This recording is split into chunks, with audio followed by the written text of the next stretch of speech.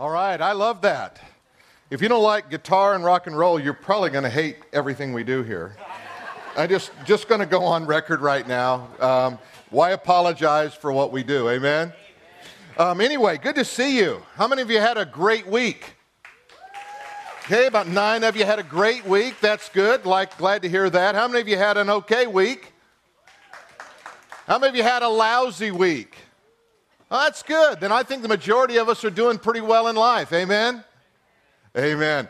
Well, let's just jump right into the Word of God. We have a lot to do. God showed me a lot of stuff here, and if you have your Bibles, I want you to pull them out and open to the book of Matthew chapter 3. And before we do that, I want to just remind you of what our mission statement is. It goes like this: to influence the world and spread God's fame, that many may believe that He is the Christ, the Son of the living God. You see, that's why we exist. We exist to influence people for Jesus Christ, that they might know kingdom principles, that they might gain those keys to the kingdom so they can unlock hearts, unlock lives, and help people to understand what it means to have this living, dynamic faith in Jesus Christ, and not just religion. It's not about just doing the religious stuff. It's about really connecting with God. How many of you want to connect with God? Say amen. Amen. All right, I think that's everybody. All right, let's go to Matthew chapter 3, and let's look beginning in verse 13, if you will. Then Jesus came from the Galilee to John at the Jordan to be baptized by him. Now already you see something unusual if you know something about Judaism, and that is that no Jew was ever baptized. It was only non-Jews who were proselyted into the Jewish faith. They had ceremonial washings, but baptism was so radical that when John came out of the wilderness, this wild man wearing camel hair and eating locust, everybody looked around and go, who is this guy? He's crazy as can be. First of all, he's loud, he's poorly clad, and now he's baptizing Jews. So much so that when some of the Jews came down and they said, hey, baptize us also, and he said, you know what, when you guys bring me fruits of repentance, I'll baptize you, but not until then. So here comes Jesus, verse 13. Now, verse 14, John tried to prevent him, saying, I need to be baptized by you. John knew who he was. He said, wait a minute. I'm not worthy to baptize you. Why don't you baptize me? And look at how Jesus responds. He says, you are coming to me, but Jesus answered and said, permit it be so now, for thus it is fitting to fulfill all righteousness. So Jesus connected this idea of baptism with righteousness, with this public display of faith in the plan of God. He connected it right here, and he said, don't forbid it. Don't try to stop it. It's fitting to fulfill all righteousness. Now, if you've been at Influence very long, you know that we have baptisms 2 or 3 times a year, and we had one last Easter at our sunrise service, and we're going to have another one again this year. We used a big horse trough, and we heated the water up. We got it so hot that we couldn't even get people in it. We had to bring ice and start dumping ice in it to cool it down. It just seemed like an Influence kind of way to do baptism. Well, this Easter, we're going to again have a baptismal service. We're going to have it in a horse trough. Don't think because we got a building, we're going to get fancy now. All right, we're going to have a horse trough, and we're going to baptize 100 people on Easter Sunday morning. Amen? Amen. And you know what? Some of those people are going to be you, and some are going to be your friends. Some are going to be people that have come to faith in Christ, because we believe that somehow through those waters of baptism, it seals a commitment that needs to be sealed in our life. Now let's go on and read what it says here. When he had been baptized, Jesus came up immediately from the water, and behold, the heavens were opened to him. Now, we're not promising you that on baptism day. Okay?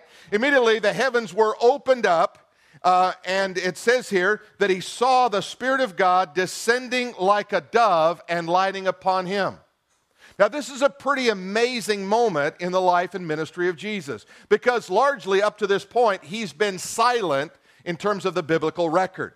We don't find him performing any miracles prior to this time. We don't find him giving great teachings prior to this time. The only thing we really find is that short moment there of his birth, that short moment when he's at the temple and his parents walk off and leave him, like some of you've done here. And, you know, we still have 2 or 3 kids from last week that you didn't take home, but we love them anyway. We'll feed them. We'll keep them going. But you see, but we don't have anything there. The biblical record is silent. So now all of a sudden, he bursts onto the scene, and everybody's looking around going, what is going on? Who is this guy? Who is this one who they call now the Son of Man? So it says here, a voice came suddenly from heaven and saying, this is my beloved Son in whom I am well pleased. It's interesting that 3 times the voice from heaven is uttered in the ministry of Jesus. Here, also over in John chapter 12, there is a voice that's heard by others. It's a voice from heaven. It's prior to his crucifixion. And then also in Matthew chapter 17, at the Mount of Transfiguration, where Jesus is transformed before the eyes of 2 of his disciples. It's interesting, it happens 3 times. You're going to see patterns in Scripture. When God wants to put his print of the divine on something, he'll do it in 3s. And I'll show you that a couple of times here today. Now, let's go to chapter 4. So remember, here's this high moment. You ever had a high moment, all of a sudden things start to go south? Oh, that's just okay. God's just doing something different in your life. There are different phases, there are different times. Just in the life of a church, there's a time when we start it, there's a time when we build it, and then there's a time when we build it. And I'm talking we can build a building, then we got to build the church. And that's our phase we're in right now, is building up and encouraging one another. But look what it says. Then the Spirit, look what it did. The Spirit led Jesus where? Into the wilderness to be tempted of the devil. So this Holy Spirit who comes like a dove, this voice from heaven, all of a sudden, instead of saying, hey, enjoy that moment, it says, then the Spirit led him into the wilderness to be tempted by the devil. And when he had fasted 40 days and 40 nights, afterward he was hungry. Is that not the greatest understatement of Scripture? I mean, I fast I've been on this, what are we, day 19 now, I think? I'm hungry. But have you ever, if you're fasting food, have you noticed how good food tastes when you take a break from it? Well, it doesn't taste that good that I want to take a break forever. How about you? Amen? But anyway, so it says afterwards he was hungry, and now the tempter came to him and said, if you are the Son of God. Here's what I've noticed in our life, that Satan always comes and he brings the if word. He'll say, well, you know, if God really loves you, then why aren't you being blessed? If God really loves you, why are you sick? If God really loves you, then why? And he always coming, why? And he's bringing accusations against you. He's trying to get you off track because he knows exactly where your weakness is in your life. So if you are the Son of God, notice what it says here, then why don't you command these stones to become bread? After all, you are hungry. You do have power, don't you? Aren't you who you say you are? Don't you have authority? Can't you do that? Turn these stones into bread. And he answered and said, it is written, man shall not live by bread alone, but by every word that proceeds from the mouth of God. Now, I want you in your Bibles just to take or write it down and go back and look at it later. That word right there, W-O-R-D, that is the word in the Greek language, rhema. Now, there are 2 primary words that are used to describe the word. One is the word logos. I'll show you that in a minute. The other one is the word rhema. This is the word rhema. Jesus is not saying to the devil, hey, look at the Bible. Let me hold it up in front of you and scare you with it, like Hollywood does. He's saying, no, God has given me a word from the Word, and I want to show that to you because it's going to be really important for you to understand what I'm up to. And we're going to drill down into that truth here a little bit later, but I want you to begin to see what's going on here. Verse 5, then the devil took him up into the holy city, set him in a pinnacle on the temple, and said unto him, if you are the Son of God, then throw yourself down. There it is again. If you are who you say you are, then why are things happening to you like they're happening? Jesus responds, for it is written, he shall give his angels charge over you, and he said, in their hands they shall bear you up, lest you dash your foot against a stone. And Jesus said, it is written again, you shall not tempt the Lord your God. Now, Jesus repeatedly is quoting from the book of Deuteronomy, chapter 8, chapter 9. And each time he's saying, it is written. This is what God says. You see, that's God's authority. You can't win the battles of life with your authority. You can only win the battles of life with God's authority. You can't resist Satan because you are strong, spiritual, or know Scripture. You can resist Satan because in his name you rebuke him. In the name of Jesus you rebuke Satan, and he will flee from you. Now, if you look in the Scripture here, look what happens. Verse 8, and again the devil took him up on an exceedingly high mountain and showed him all the kingdoms of the world and their glory. And he said unto him, if all of these things I will give unto you, if, there it is again, I'm going to give you authority over all the kingdoms of the earth. The interesting thing is that Jesus did not say to him, you can't do that. You see, Satan is the prince of the power of the air. He is the prince of this world. He apparently had authority to give him this, or in some measure give him this.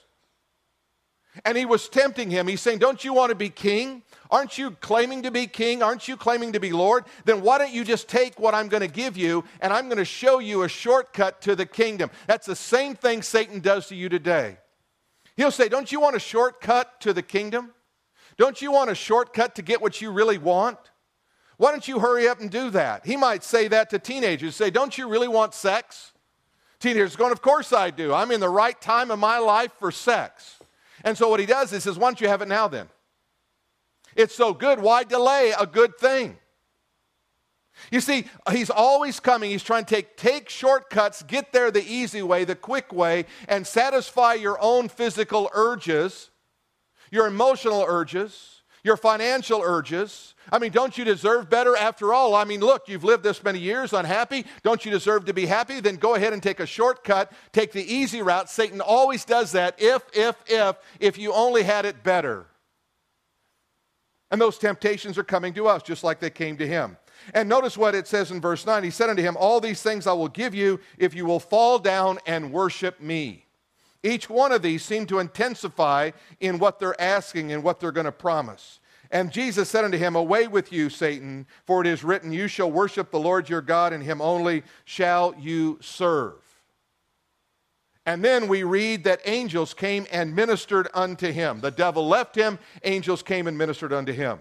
Now here's what I want you to think about today. I want you to think about fulfilling righteousness in your daily life. How do you do that? How do you go about fulfilling righteousness in your daily life? You allow the Spirit of God to live through you and in you. You see, you have no righteousness of your own. You only have what God gives you, what you release. Jesus said, hey, here's the first step. This first step is this act of baptism. What we want to say is conversion changes your life. When you come to know Christ, really know him, he changes your life from the inside out, not from the outside in. It's not about keeping rules. Well, if you're a Christian, you wouldn't do that. If somebody tells you that, they probably know very little about the Spirit of God. You see, when the Spirit of God is powerful in you, he pushes stuff out of you that doesn't belong. You don't live by this external code. You live by this internal person, Jesus Christ, the power of the Holy Spirit. When Jesus came to the stage there and was baptized, you know what happened? At that baptism, at that moment, he was pushed into the center stage of his public ministry for God. And miracles followed his baptism. After that, you would begin to see things happening in his life, because that was the mark or the initiation into the kingdom work that God had called him to do. Now, I was reading this passage the other day, and have you ever had God speak to you? I don't mean in a loud, audible voice. I mean in one of those still, small voices where he goes, you need to go look at that. God said to me when I was reading this passage, look at the dove. I go back and I look at the dove. I thought, that's great. Yeah, there's a dove there.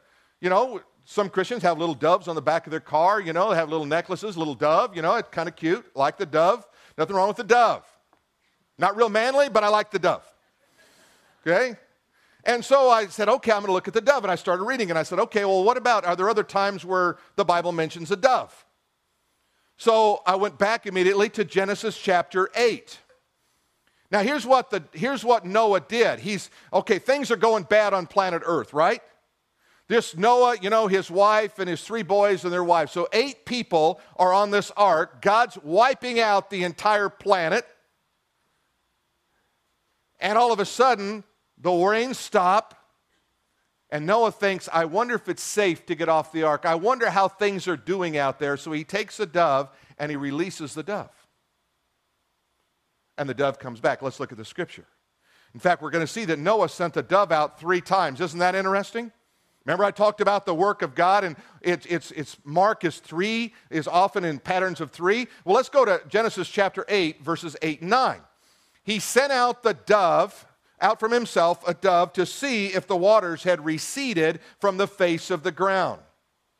But the dove found no resting place for the sole of her foot. She returned to the ark, for the waters were on the face of the whole earth. So he put out his hand, and he took her and drew her into the ark to himself.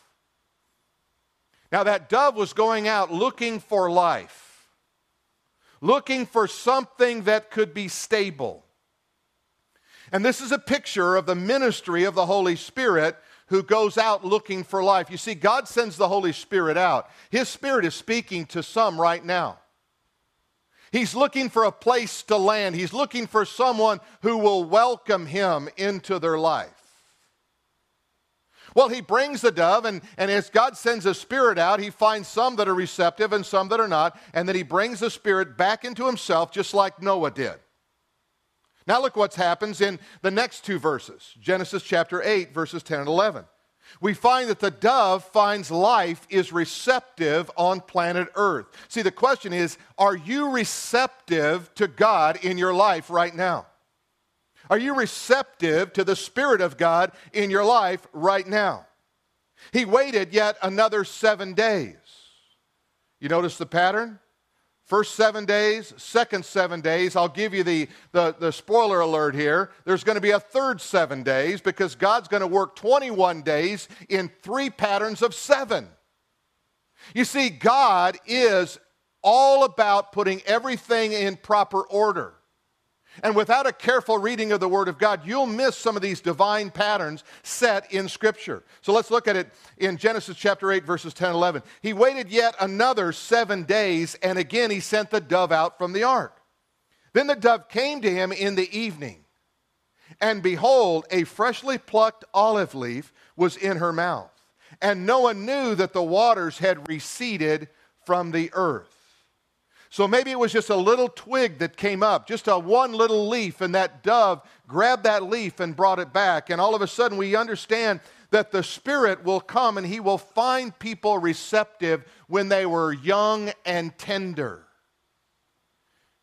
You see, if you're closed to God, if you're closed to what God wants to do in your life, you won't receive the power of God's Spirit in your life. You see, the Bible says, be careful you don't resist the Holy Spirit. Be careful you don't quench the Holy Spirit. Be careful that you're filled with the Holy Spirit and you live out this life. And so you see, here's this second-fold ministry of the Holy Spirit where he comes and he finds those whose hearts are receptive. Now let's go a little deeper into Genesis chapter 8, verse 12. And here we find the dove found a dwelling place. So he waited yet another 7 days. And he sent out the dove, which did not return to him anymore. And it's a picture that the Spirit comes to dwell in your heart. And when he comes to dwell in your heart, he comes to live there. He comes to take up residency. He comes to be doing interior decorating in your soul. You ever done any interior decorating? You ever gone in your house and said, we got to do something around here? We're going to paint this, change that. That's what the Spirit of God does inside of you. Day in and day out, he is putting on new coats of paint. He's changing the wallpaper. He's changing the curtains. He's moving furniture around. He's taking some stuff, and guess what? He's got to throw it out. You see, there's some stuff in your life right now you got to get out of your life. You've been living with it too long. You've been embracing sin too long. You've been embracing an attitude too long. You have to get it out of your life if you're going to allow room for the Spirit of God to do what the Spirit of God wants to do and can do in your heart. Amen? I mean, give God the glory. That's what we need to have happening in our life. Amen? Now, when you think about what God wants to do in your life, I want you to think about, here's Jesus. He goes through these waters of baptism. We start to learn something about this pattern of the Holy Spirit in our life. In fact, when Jesus was telling his disciples in John's gospel, he said, the Spirit, when he comes, he will not speak on his own authority. He will glorify me. It also says, when he comes, he will convict the world of sin, righteousness, and coming judgment. There's a pattern of 3, yet one more time. It's also interesting, you'll see the pattern of the dove 3 times in Scripture, primarily Genesis, and then you'll see it in the book of Song and Solomon where it talks about the bride, and then you'll see it over here in the ministry of Jesus in Matthew chapter 3. Now, when we think about it, what did Jesus do from that point? He goes through this period of testing, but there's a proclamation that happens there on John's part and on Jesus' part, and we need to proclaim our faith publicly. Proclaim our faith publicly. And here's a truth I want you to understand. Faith cannot flow when you feel condemned. Let this sink into you. Faith cannot flow when you feel condemned. You cannot operate like a champion if you feel condemned. It just stops it immediately. Let me ask you this. Does God condemn us? Scripture says, no, he does not. Romans chapter 8 and verse 1. There is therefore no condemnation for those who are in Christ Jesus. For the law of the Spirit has set us free from the law of sin and death. There is no condemnation. Let me ask you this. Does God accuse us? No. You see, Satan is called the accuser of the brethren. In fact, his name, the root of his name, Satan, means the one who brings an accusation against you. So when you feel condemned, when you feel like you're accused, it's not coming from God. Now, it can come from you, it can come from your neighbor, it can come from Satan, but it's not coming from God. And what we'll do is we'll get under this load and under this weight. Well, God is mad at me, God is accusing me, God is condemning me. No, that's not God. Don't throw that on God. Be free from that and say, God, I don't want this weight on me anymore. I'm going to take it off. I'm going to get rid of it once and for all. You know what condemnation is? Condemnation is a symptom of self-righteousness. When you have a self-righteousness existing in your life, and then you either get caught or you feel like you're not measuring up to your own standard, you immediately feel condemned. And you get under that weight. But what Jesus did was he defeated condemnation. See, that was an enemy that came up against him. That was an enemy that comes up against us. Condemning. What did the devil try to do over there in those temptations? Condemn you. Oh, you're not that. Oh, you're not that. Oh, you're not that. Pushing you down, taking you apart little by little.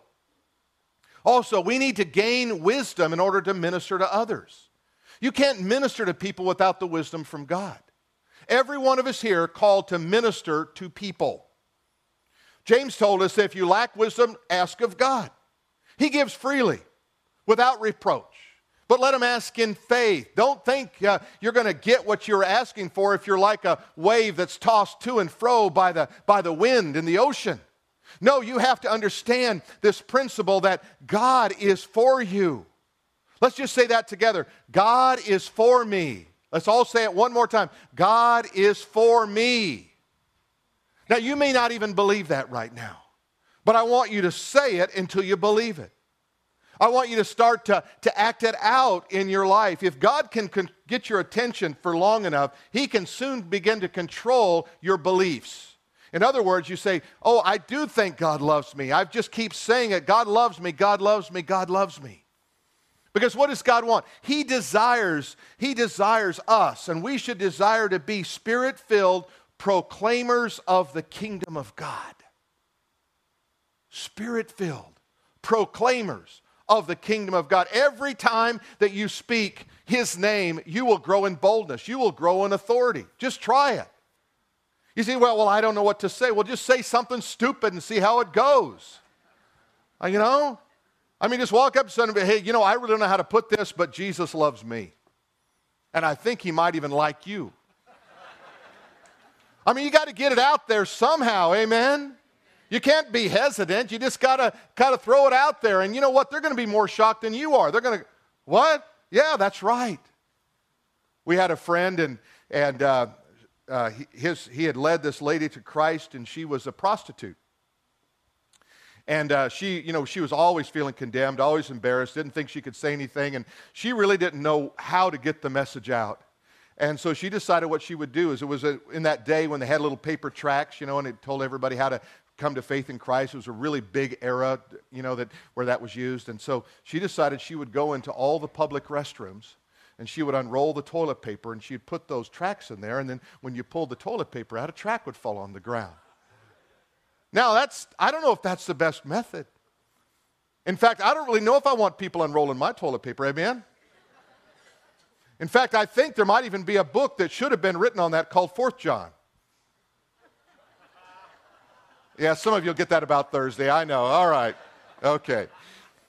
Spirit-filled proclaimers of God's kingdom. I want to tell you about a guy named Ansel. I've told a lot of stories on this guy. This guy was never trained, never went to Bible school. He was not an articulate person. He suffered from severe bipolarism. There would be times where he would be 7 days in his house, not even coming out, would not talk to anyone. 7 days he would be on the mountain preaching Jesus. It was crazy. And Ansel, how do you live like this? He said, oh, it's just pure hell. I don't even know how to tell you, but when I'm up, I'm really up. Well, Ansel decided he was going to start talking to the prisoners. He thought, I'm a prisoner. I'm going to go start talking to the prisoners in jail. So he went over there, and he would, when his high moments, and he'd preach Jesus to them and talk to them, and they were getting saved. They all loved him, but the guards didn't like him around there too much. A little too fanatical, and so they threw Ansel out of the jail. I said, Ansel, it's bad when they throw you out of a jail, isn't it? And he said, yeah, it is. But you know what he did? He was determined to be a spirit-filled proclaimer of God's kingdom. Here's what he did. He went and bought one of those big metal horns and got a little amplifier, put it in his car. He mounted that big horn on the top of his car, and he found out when the prisoners were outside for their exercise, he'd pull his car up, he'd get his little microphone, and he'd start preaching the gospel there. Determination to get the kingdom out. What happens if we don't get the word of God out to people? What if they never hear? What if they never hear the sweet message of the gospel? We are responsible to do that. Let me also show you that we have to use the word of God. We have to use the rhema in people's life. Remember, we talked about two different words. One's the word logos, the other was the word rhema. Let me explain that to you just a little bit here. The word logos is defined or used in two ways in Scripture. One is the living word, that is Jesus himself. But it's also used as a written word, that is Scripture or the Bible. Example of that first usage of logos.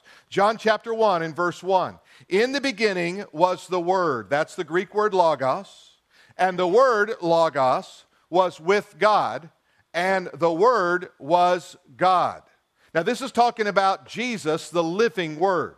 So it tells us in the very beginning, Jesus was there. See, Jesus didn't just come into existence when he took on human flesh and was born among men. He has always been the eternal Son of God. In the beginning was the Word, the living Word, and the Word, the living Word, was with God, and that living Word was none other than God himself. You see that? Now let's go to the second word, rhema. Rhema could be defined like this: Scripture that the Holy Spirit reveals for a particular situation.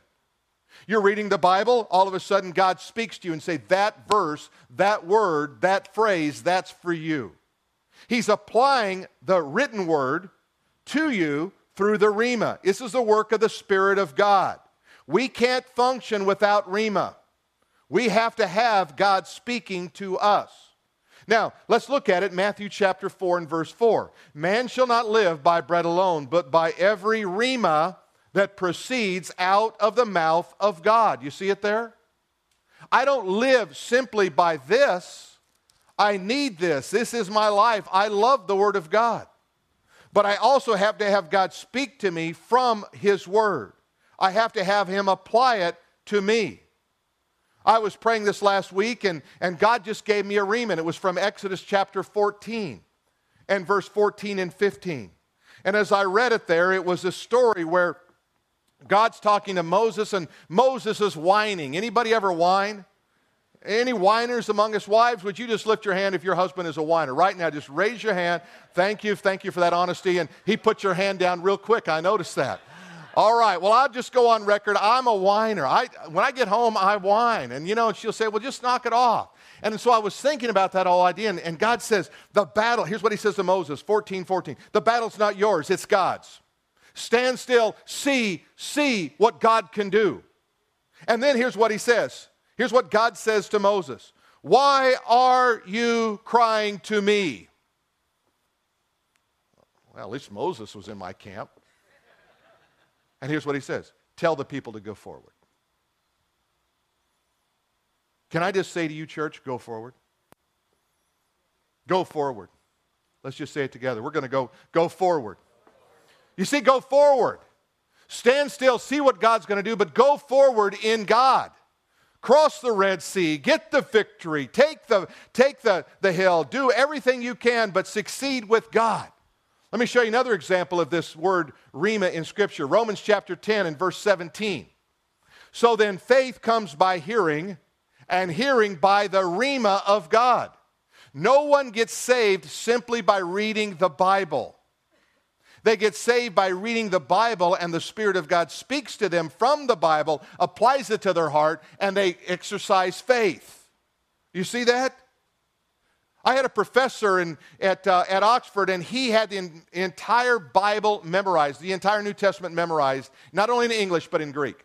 He was not a Christian. He's not a Christian. Taught New Testament Greek, was not a Christian. I don't even know how to make that work in my head. But for him, it was just a book of literature. It was just an academic study. It wasn't transformational. He knew the Word of God, but he didn't know the Word of God. You see the difference?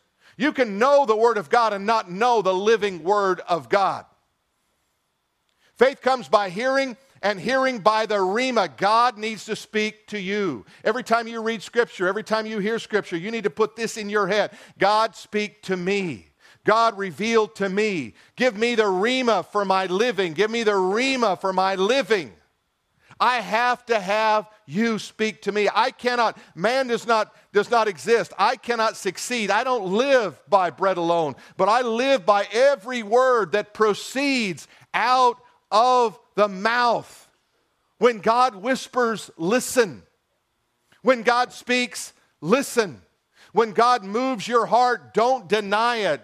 Sometimes you'll hear God say, you need to do that. I don't want to do that. What you're doing is you're quenching the Spirit of God. Respond to God instantly. Let me give you another example. Ephesians chapter 6 and verse 17. Take up the helmet of salvation and the sword of the Spirit, which is the rhema of God. In spiritual battles, you don't win because you have this. Now, we all love the Hollywood movies, where the guy holds up the Bible or the cross and the vampires run. Right? They're gone. Just not real biblical. You want to get Satan out of your life? You need God to speak to you from His Word. Take up the helmet of your salvation, the sword of the Spirit, which is the Word of God. And you want to say, God, what message do you have for me to get me out of the mess that I'm in right now? I got myself in it. I can't get myself out of it. God, speak. Why do you try to work yourself out of something? Why do you try to figure something out? You ever spent your life trying to figure stuff out? Stay up late, stomach hurts, mind hurts. You've probed everybody's mind. Nobody's got any other answers. And you just say, I just can't figure it out, God. And God's going, duh. That's what I was trying to teach you from the beginning. It's not about you. It's about me. If it was about you, then you don't need me. You want to live this life where you're totally dependent on this almighty, all-powerful God living in you and through you to do what you cannot do. Here's a couple of statements I want you to think about. Listen, that is rhema, your way out of temptation. Listen to God speak through His Word your way out of temptation. If you're tempted, you stop and you just say, God, would you speak to me? How do I get out of this? Secondly, listen or rhema your way out of depression. I'm discouraged, I'm defeated, I'm depressed. I don't know where to turn, I don't know what to do. Just stop long enough. Just quit trying to figure it out. Quit feeling sorry for yourself just for a minute. And say, Spirit of God, would you speak to me from your word? And when he speaks, you do what he says. Listen, rhema, your way into victory. Listen. Do you hear God speak? He speaks in a still, small voice. He doesn't get real loud. He's not shouting like this. He's quiet. Will you listen to me, he says? Will you hear my voice? Will you obey my commands? Will you let me speak to you? Listen your way into joy. Listen your way into joy. I don't have joy. Listen to God. Listen to God. Listen to God. Listen your way into God. What's God saying to you? Let God speak. Take those prayers that you have and offer them up before God. Today we're going to give you a couple opportunities to respond and just get in the presence of God through the cross and through communion. For the next 4 or 5 weeks, we're going to have communion here every week for those of you who'd like to partake. We're also going to have the cross here. We'll have our prayer team at both places. I think it's important for us to get in that listening mode of living.